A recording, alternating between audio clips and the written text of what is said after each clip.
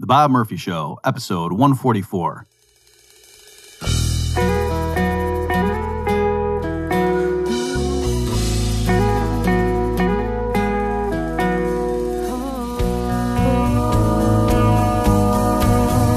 There's a tidal wave coming.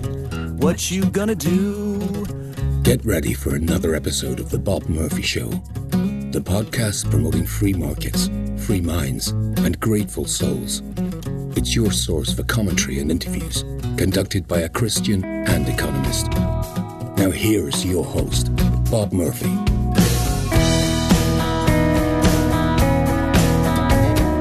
Hey everyone, welcome to another episode of The Bob Murphy Show. In this one, you might call it a double dip. I call it more value for you. What I'm trying to do here is just reproduce something that I did recently for the LP Mises Caucus. Michael Heiss had asked me to record this thing. They have a series called Ask an Austrian, and I'm episode 3 apparently. And so that's what I'm doing. So I'm fielding questions that he had already solicited from their membership. And that's what this is. And I thought it would be of interest to you folks as well. So hope you like it. Hey everybody, welcome to Ask an Austrian, episode 3. I am Bob Murphy, and I am pleased to field some of these questions.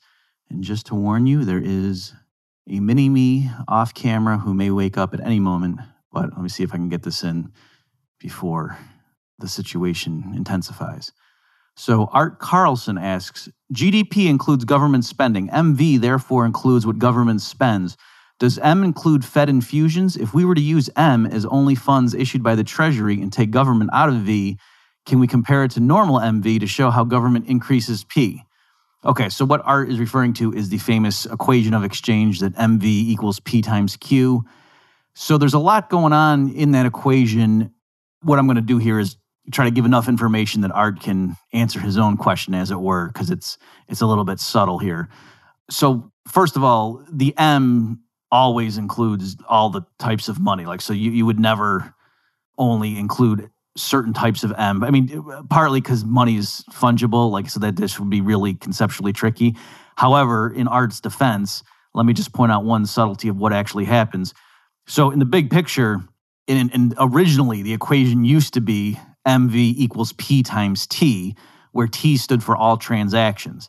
And so if you're thinking if M is all the pieces of money and V is the velocity of circulation, which means like on average, how many times does each dollar bill, let's say if we're talking about the US, change hands in, let's say, a year, then M times V, where M is the number of dollars and V is how many times does a dollar change hand on average per year, that gives total spending. And then P times T, P is the price level, T is the number of transactions. So P times T, and P meaning price level, meaning the average price per transaction, is also measuring total spending. So that's why it's a tautology. That's why it's necessarily true. And then the idea is, so like if M goes up, then you know that MV is higher, other things equal. So then does P go up? So in that original framework where it's obvious, notice that those transactions include all transactions, including like people buying stock. Okay, but yet that's not how people normally use it. They want to use it to focus on real GDP. So in practice, what they do is they say, on the left-hand side, the V only includes how many times does a dollar bill change hands in a transaction involving newly produced goods and services. Because keep in mind, like if I go and buy a used car, that's not part of real GDP because it's not newly produced. Okay, so it is the way this thing is used in practice. It does get pretty arbitrary, moving away from the sort of common sense, this is just, accounting. This is real simple stuff. No, the way economists in practice use it, it very quickly moves away from just counting up numbers here. No, we're not imposing any ideology or any framework or any theory on this that you already, if you're trying to use it to talk about real GDP, are excluding arguably most transactions. All right. So what Art's getting at is he's saying could you isolate how much government's increasing P? I mean, I guess so, but I don't think you're adding anything more than just saying, if the Fed increases the money stock, then that's going to make prices go higher. You know what I mean? Like, I don't think you're adding any more sophistication than that. So yes, but I don't know that using the MV equals PT framework is adding much to it, unless just implicitly the idea that, other things equal, the more money there is, higher prices will be. Okay, Michael Lewis says, my understanding is that most of the complaints libertarians have with the state boils down to a lack of consent. But theoretically, we could dissolve all governments tomorrow and a group of people could voluntarily enter into a contract that looks identical to the current United States government. Okay, so he's wondering, like, wouldn't libertarians still have a problem with that? So here, this is a good question. I was really grappling with this stuff back, like in the period when I wrote Chaos Theory. So what I would say is, in terms of rights theory, like the NAP and stuff, strictly speaking, yes, if somebody owned all the land and said, you know what I'm going to do? I'm going to recreate the conditions that prevailed underneath, the U.S. government back in the day, and anyone who lives here agrees that's what they're going to do. You could do that, and that wouldn't be a rights violation. Okay, just like somebody could set up a hotel and call it Alcatraz and say everybody who comes here agrees, we're going to go and find historically a particular inmate at Alcatraz that you're going to be. And then the people playing the guards get to beat you up and blah, blah, blah, that kind of stuff. And once you come on here and sign this contract, you can never leave because from now on you're a convicted murderer, remember? Wink, wink. You could do that, and libertarians differ, but there's certainly a strain in libertarianism that would say, yes, technically you would have the ability to do that, and that would be consistent with libertarianism. So I would just say, I think that's probably not going to happen, right, empirically.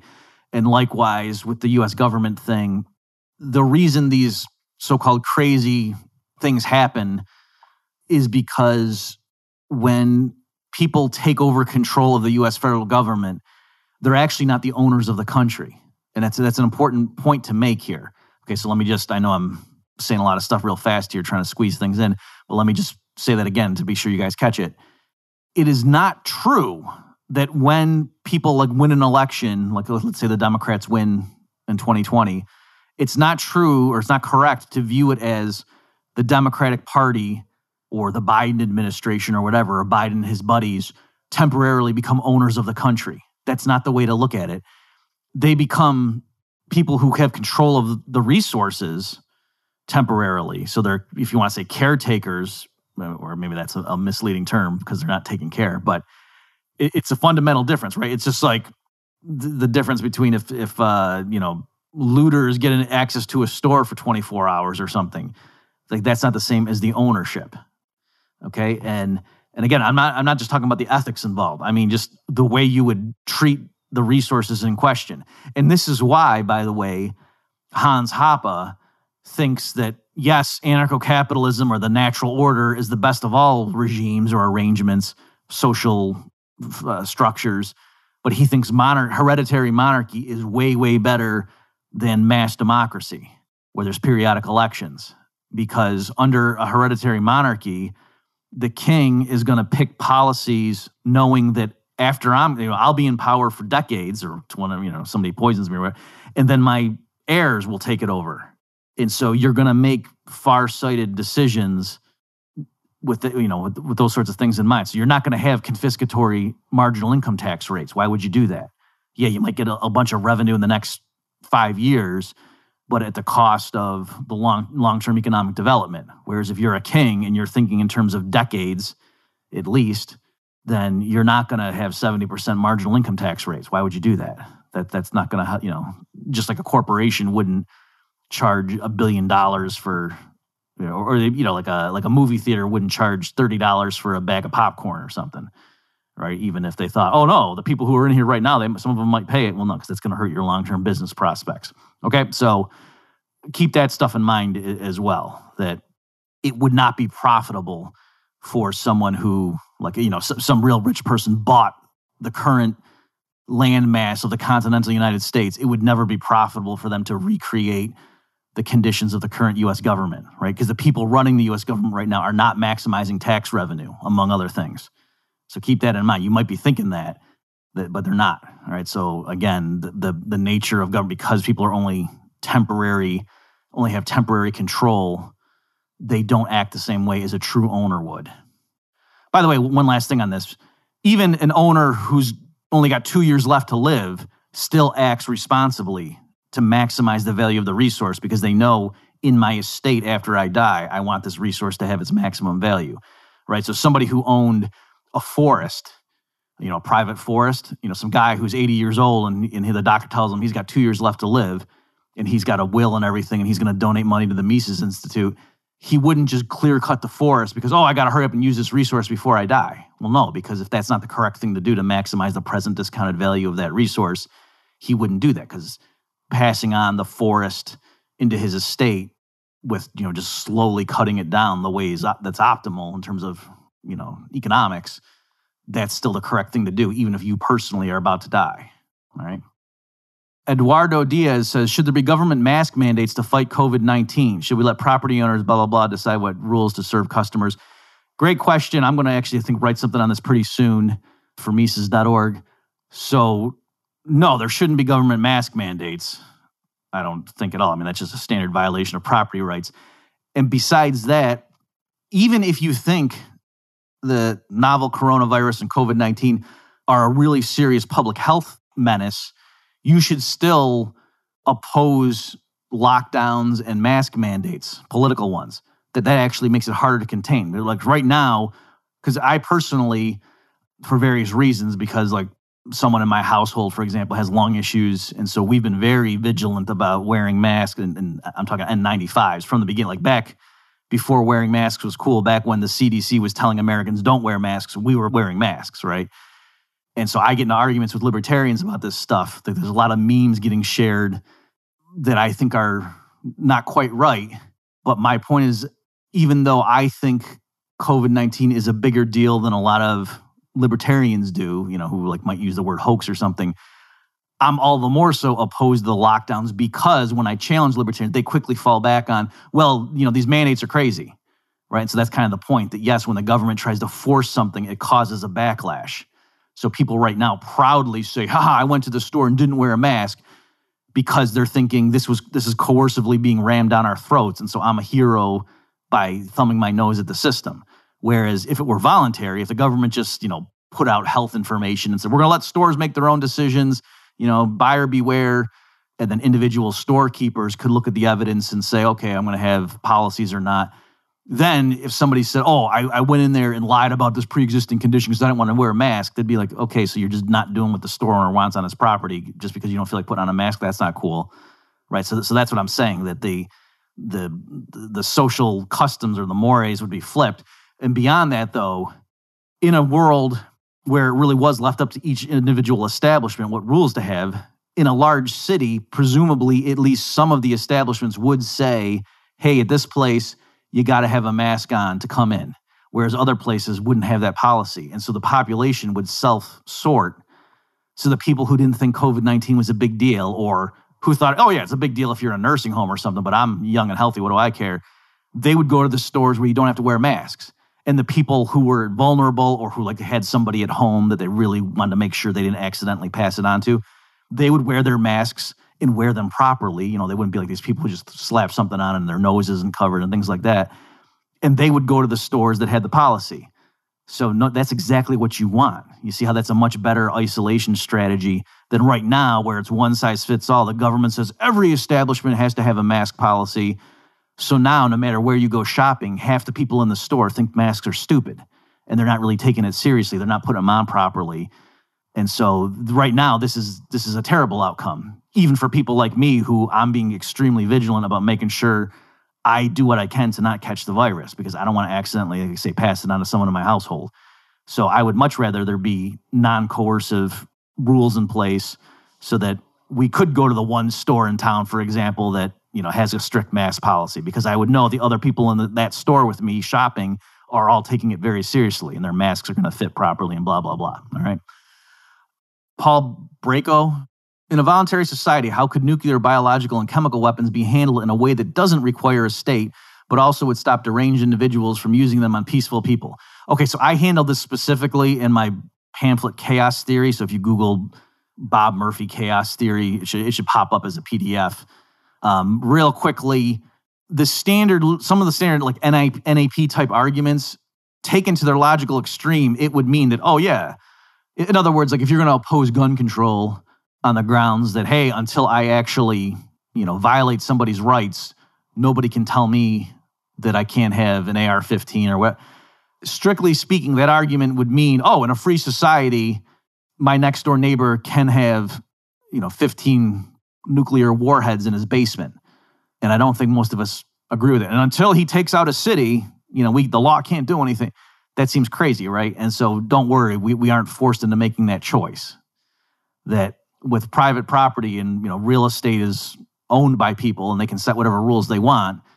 It could be that, like a real estate developer who's developing a community with a bunch of homes, part of what you're agreeing to when you buy a house in that tract is not only are you not going to play obnoxious music at 2 a.m. as a condition of buying into this community, but you're also agreeing you're not going to have deadly nerve gas stockpiled in your basement, right? So that's, to me, the way you would handle it. And then I elaborate more in, like I said, my book, Chaos Theory. So none of that justifies government coming in and saying, we're going to have common sense gun control because they don't, they're not the rightful owners of the U.S., for one thing, but also, they're there, the slippery slope really is in place. So given those policies, you wouldn't need to worry about a slippery slope.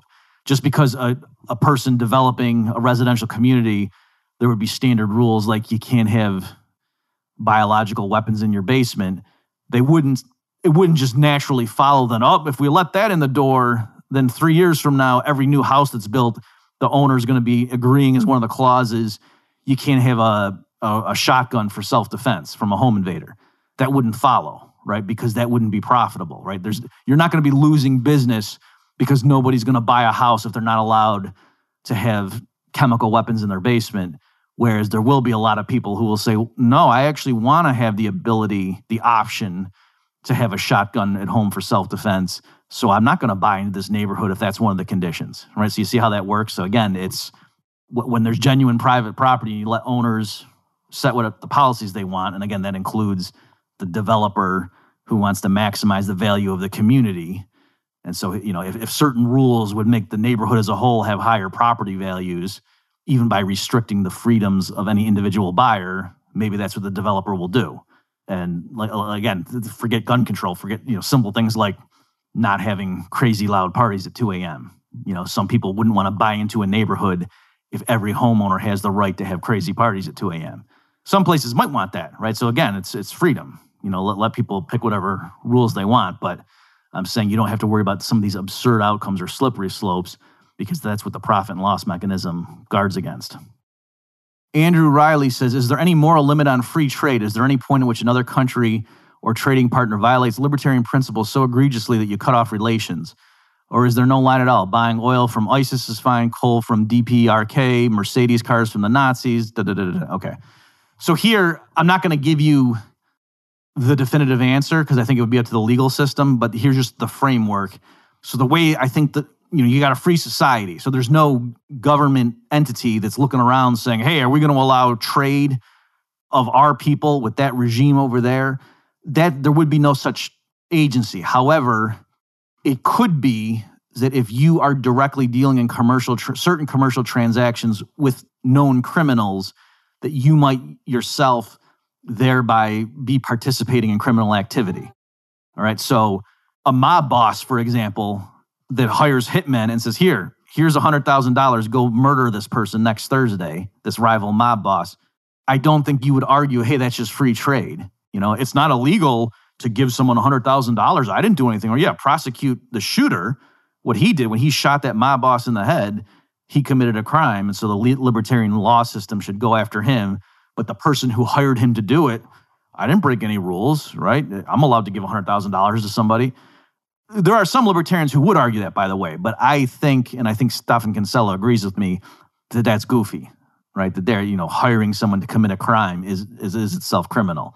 Okay, but, and by the way, so that's one of the reasons I think it's dangerous. You can't just sit in your armchair and use the NIP to derive the entire body of libertarian law.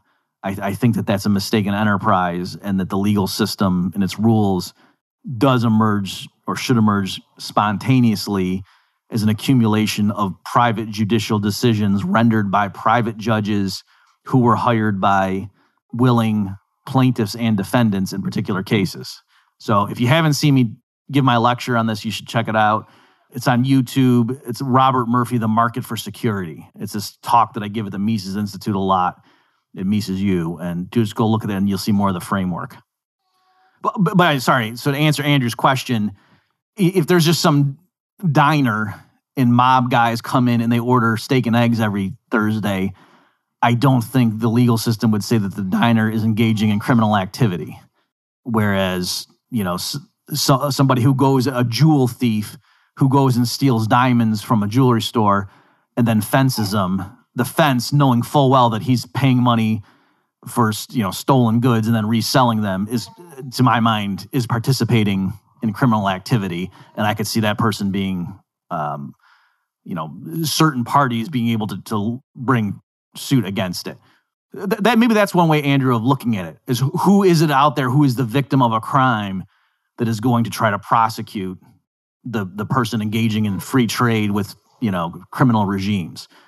All right. So if the way it might work is if North Korea uses slave labor and they're sending really cheap exports and somebody in Ancapistan is importing them, there could be groups, philanthropic groups, victims advocacy groups that on behalf of the slaves bring suit against some of the consumers, and maybe that could work, and maybe there would be some way to do it. But you see, that I think that's the route it would have to take. It would not be that, there's this entity that's looking around saying, we got to have tariffs or we're going to forbid trade with.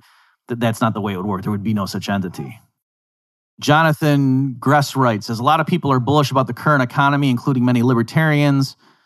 Are they right, or are there reasons to anticipate another crash soon? Here I'm going to be wishy-washy. So I, for a while, was predicting a bad crash from the various rounds of QE that the Fed had blown up, in the Bernanke regime. And as of last summer, so summer of 2019, when the yield curve inverted, I was saying there's going to be a really bad recession by next summer, meaning by summer of 2020. So I was right? There really was a bad crash and unemployment went through the roof. But of course, that coincided with the lockdowns and COVID-19 and all that stuff. So it's hard to say, was I actually vindicated or did I get lucky? All right, so there's that element that's really tricky, that's kind of screwing everything up. And now the Fed has done even, yet again, unprecedented monetary expansion in response to the crisis. Well, when I say in response to crisis, I don't mean that what the Fed's doing is because Powell's sitting around saying, this is the right thing to do in a pandemic. I think they're just doing what they can get away with that benefits their buddies. But so I'm saying in terms of standard Austrian theory, what they're doing is setting us up for an even worse crash.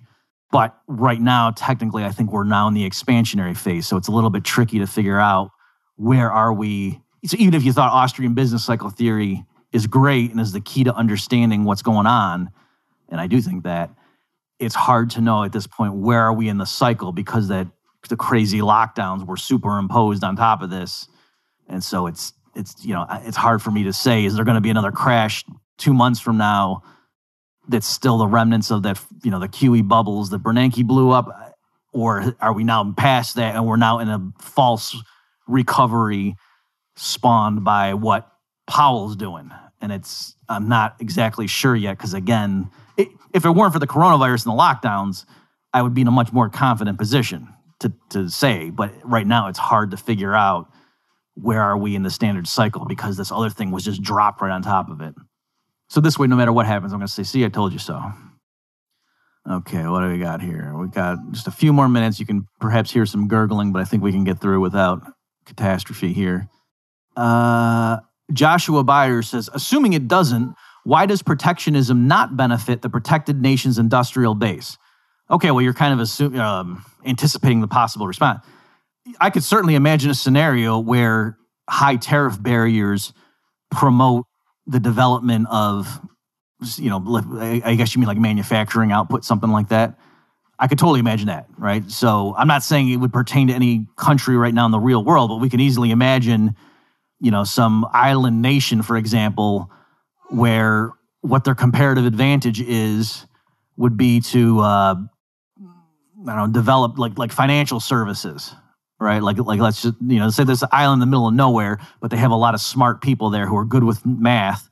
Maybe what they ought to do is just get good internet, and all they do is financial transact, or they just do software design or something, things like that. Because it's easy to export over satellites, it's cheap, whereas shipping cars is not a great use of their resources. and, getting in the steel and whatever, maybe that's true. Or because land is so scarce that maybe having factories to make the cars there is a stupid use of their limited real estate. Maybe it makes more sense to bring the car. I'm just saying you could easily imagine something like that. Like maybe if Manhattan seceded from the rest of the country and became its own little country, I think it would be probably dumb to expect the island of Manhattan to produce all the cars and buses and stuff that it used, that its people used, right? I think it would make more sense for it to specialize in financial services and then use those exports to pay for importing already made buses and cars. But if that's what's supposed to be, and then the government of Manhattan instead had really high tariff barriers that could artificially create a domestic industrial base where they make their own cars and buses, yeah, that could happen. It would still be dumb, though. So I don't know if that's answering your question, Joshua. Let's see. Jim Higginbottom says, if there's no intellectual property laws, why would pharmaceutical companies do expensive research and development? Well, here again is another example where it's hard to peel back state interventions just piecemeal. That if you go full bore, ANCAP, it's much easier to see how, that's clearly going to be a better outcome, both ethically and practically, than the current system. Whereas if you have all the other regulations in place and just peel back one thing, that might really be bad or lead to certain really bad consequences. So that's example here. The reason pharmaceutical companies right now need to spend $1 billion, and that's billion with a B as in boy, dollars plus to bring a new drug to market is because of the FDA, right? And all the ridiculous hoops you got to jump through to prove safety and efficacy, and then they don't even do that, obviously, with a new product. So the only reason you think, we need IP, otherwise no new drugs would be brought to market, is because of the FDA. If you got rid of the FDA, then there would be enough incentive to develop new stuff. And also, too, it would look different, don't get me wrong, but it's not that it would grind to a halt. Just like if you got rid of IP in music, the type of music that would be produced would be different, but arguably it'd be better. There'd be a lot more, new bands coming who would put their stuff out for free on YouTube or whatever to try to build up an audience. And then they would have performances and things like that, and, go do live shows and try to sell CDs on the spot and things like that, or, other sort of memorabilia. And that's how they would market themselves, as opposed to artists that are picked by big corporations to do stuff in the studio and then they mass produce it. And you can't copy it because you get prosecuted, right? So that's the model it is right now. So it's not that music would stop being produced with no IP, but it might not look like the current music industry. And I would be surprised if most of you would prefer the output from the current system relative to one with no IP. Okay, let's do one more. Adam has a few here. He says, in a truly free market economy, would we see the ups and downs in the stock market or the market in general that we have been seeing the last 100 plus years? No, absolutely not. Right. So that's the quintessential, Mises business cycle theory says that the banking system, so it's not just the Fed, it's a commercial banking system, but of course with a Fed, this dominates the process, injects the market with new credit that's not backed up by genuine savings, that pushes interest rates artificially low, and that causes an unsustainable boom. And then typically the banks chicken out at some point because of inflationary pressures usually.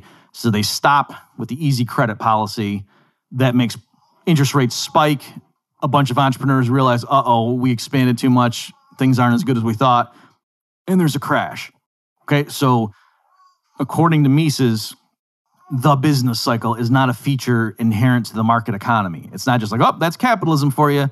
We have innovation and stuff, but we got to tolerate that every 5 or 6 years there's a big recession. No. That's not a normal feature of capitalism. That's a feature of a system where money and banking have been taken over by the state. Okay? So get rid of those interventions and have a genuine free market in money and banking, and Mises thinks you wouldn't have these wild ups and downs. Individual firms might make mistakes, open up a new store, realize, oops, we were too optimistic. The people in this town, don't like this restaurant enough, and they have to close down and lay those people off. But the layoffs wouldn't come in clusters. That's really the thing that the economist has to explain with a theory of the business cycle is, why is it that these entrepreneurial waves of optimism and then pessimism are clustered as opposed to just being statistically distributed. And every once in a while somebody screws up and they are overly optimistic and then they expand and they have to lay off workers. It shouldn't be that unemployment shoots up to 9% every once in a while. Like, why would that happen if it were just, a random thing in terms of people making mistakes? So there's something that systematically causes entrepreneurs to invest too much and then realize, whoa, we made a mistake. And so according to Mises, that has to do with the distortion of interest rates and flooding the market with unbacked credit. So if you got rid of that, then you wouldn't see such volatility.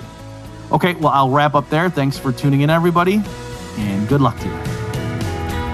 You've just experienced another episode of The Bob Murphy Show, the podcast promoting free markets, free minds, and grateful souls. For more information and to subscribe to this podcast, visit bobmurphyshow.com.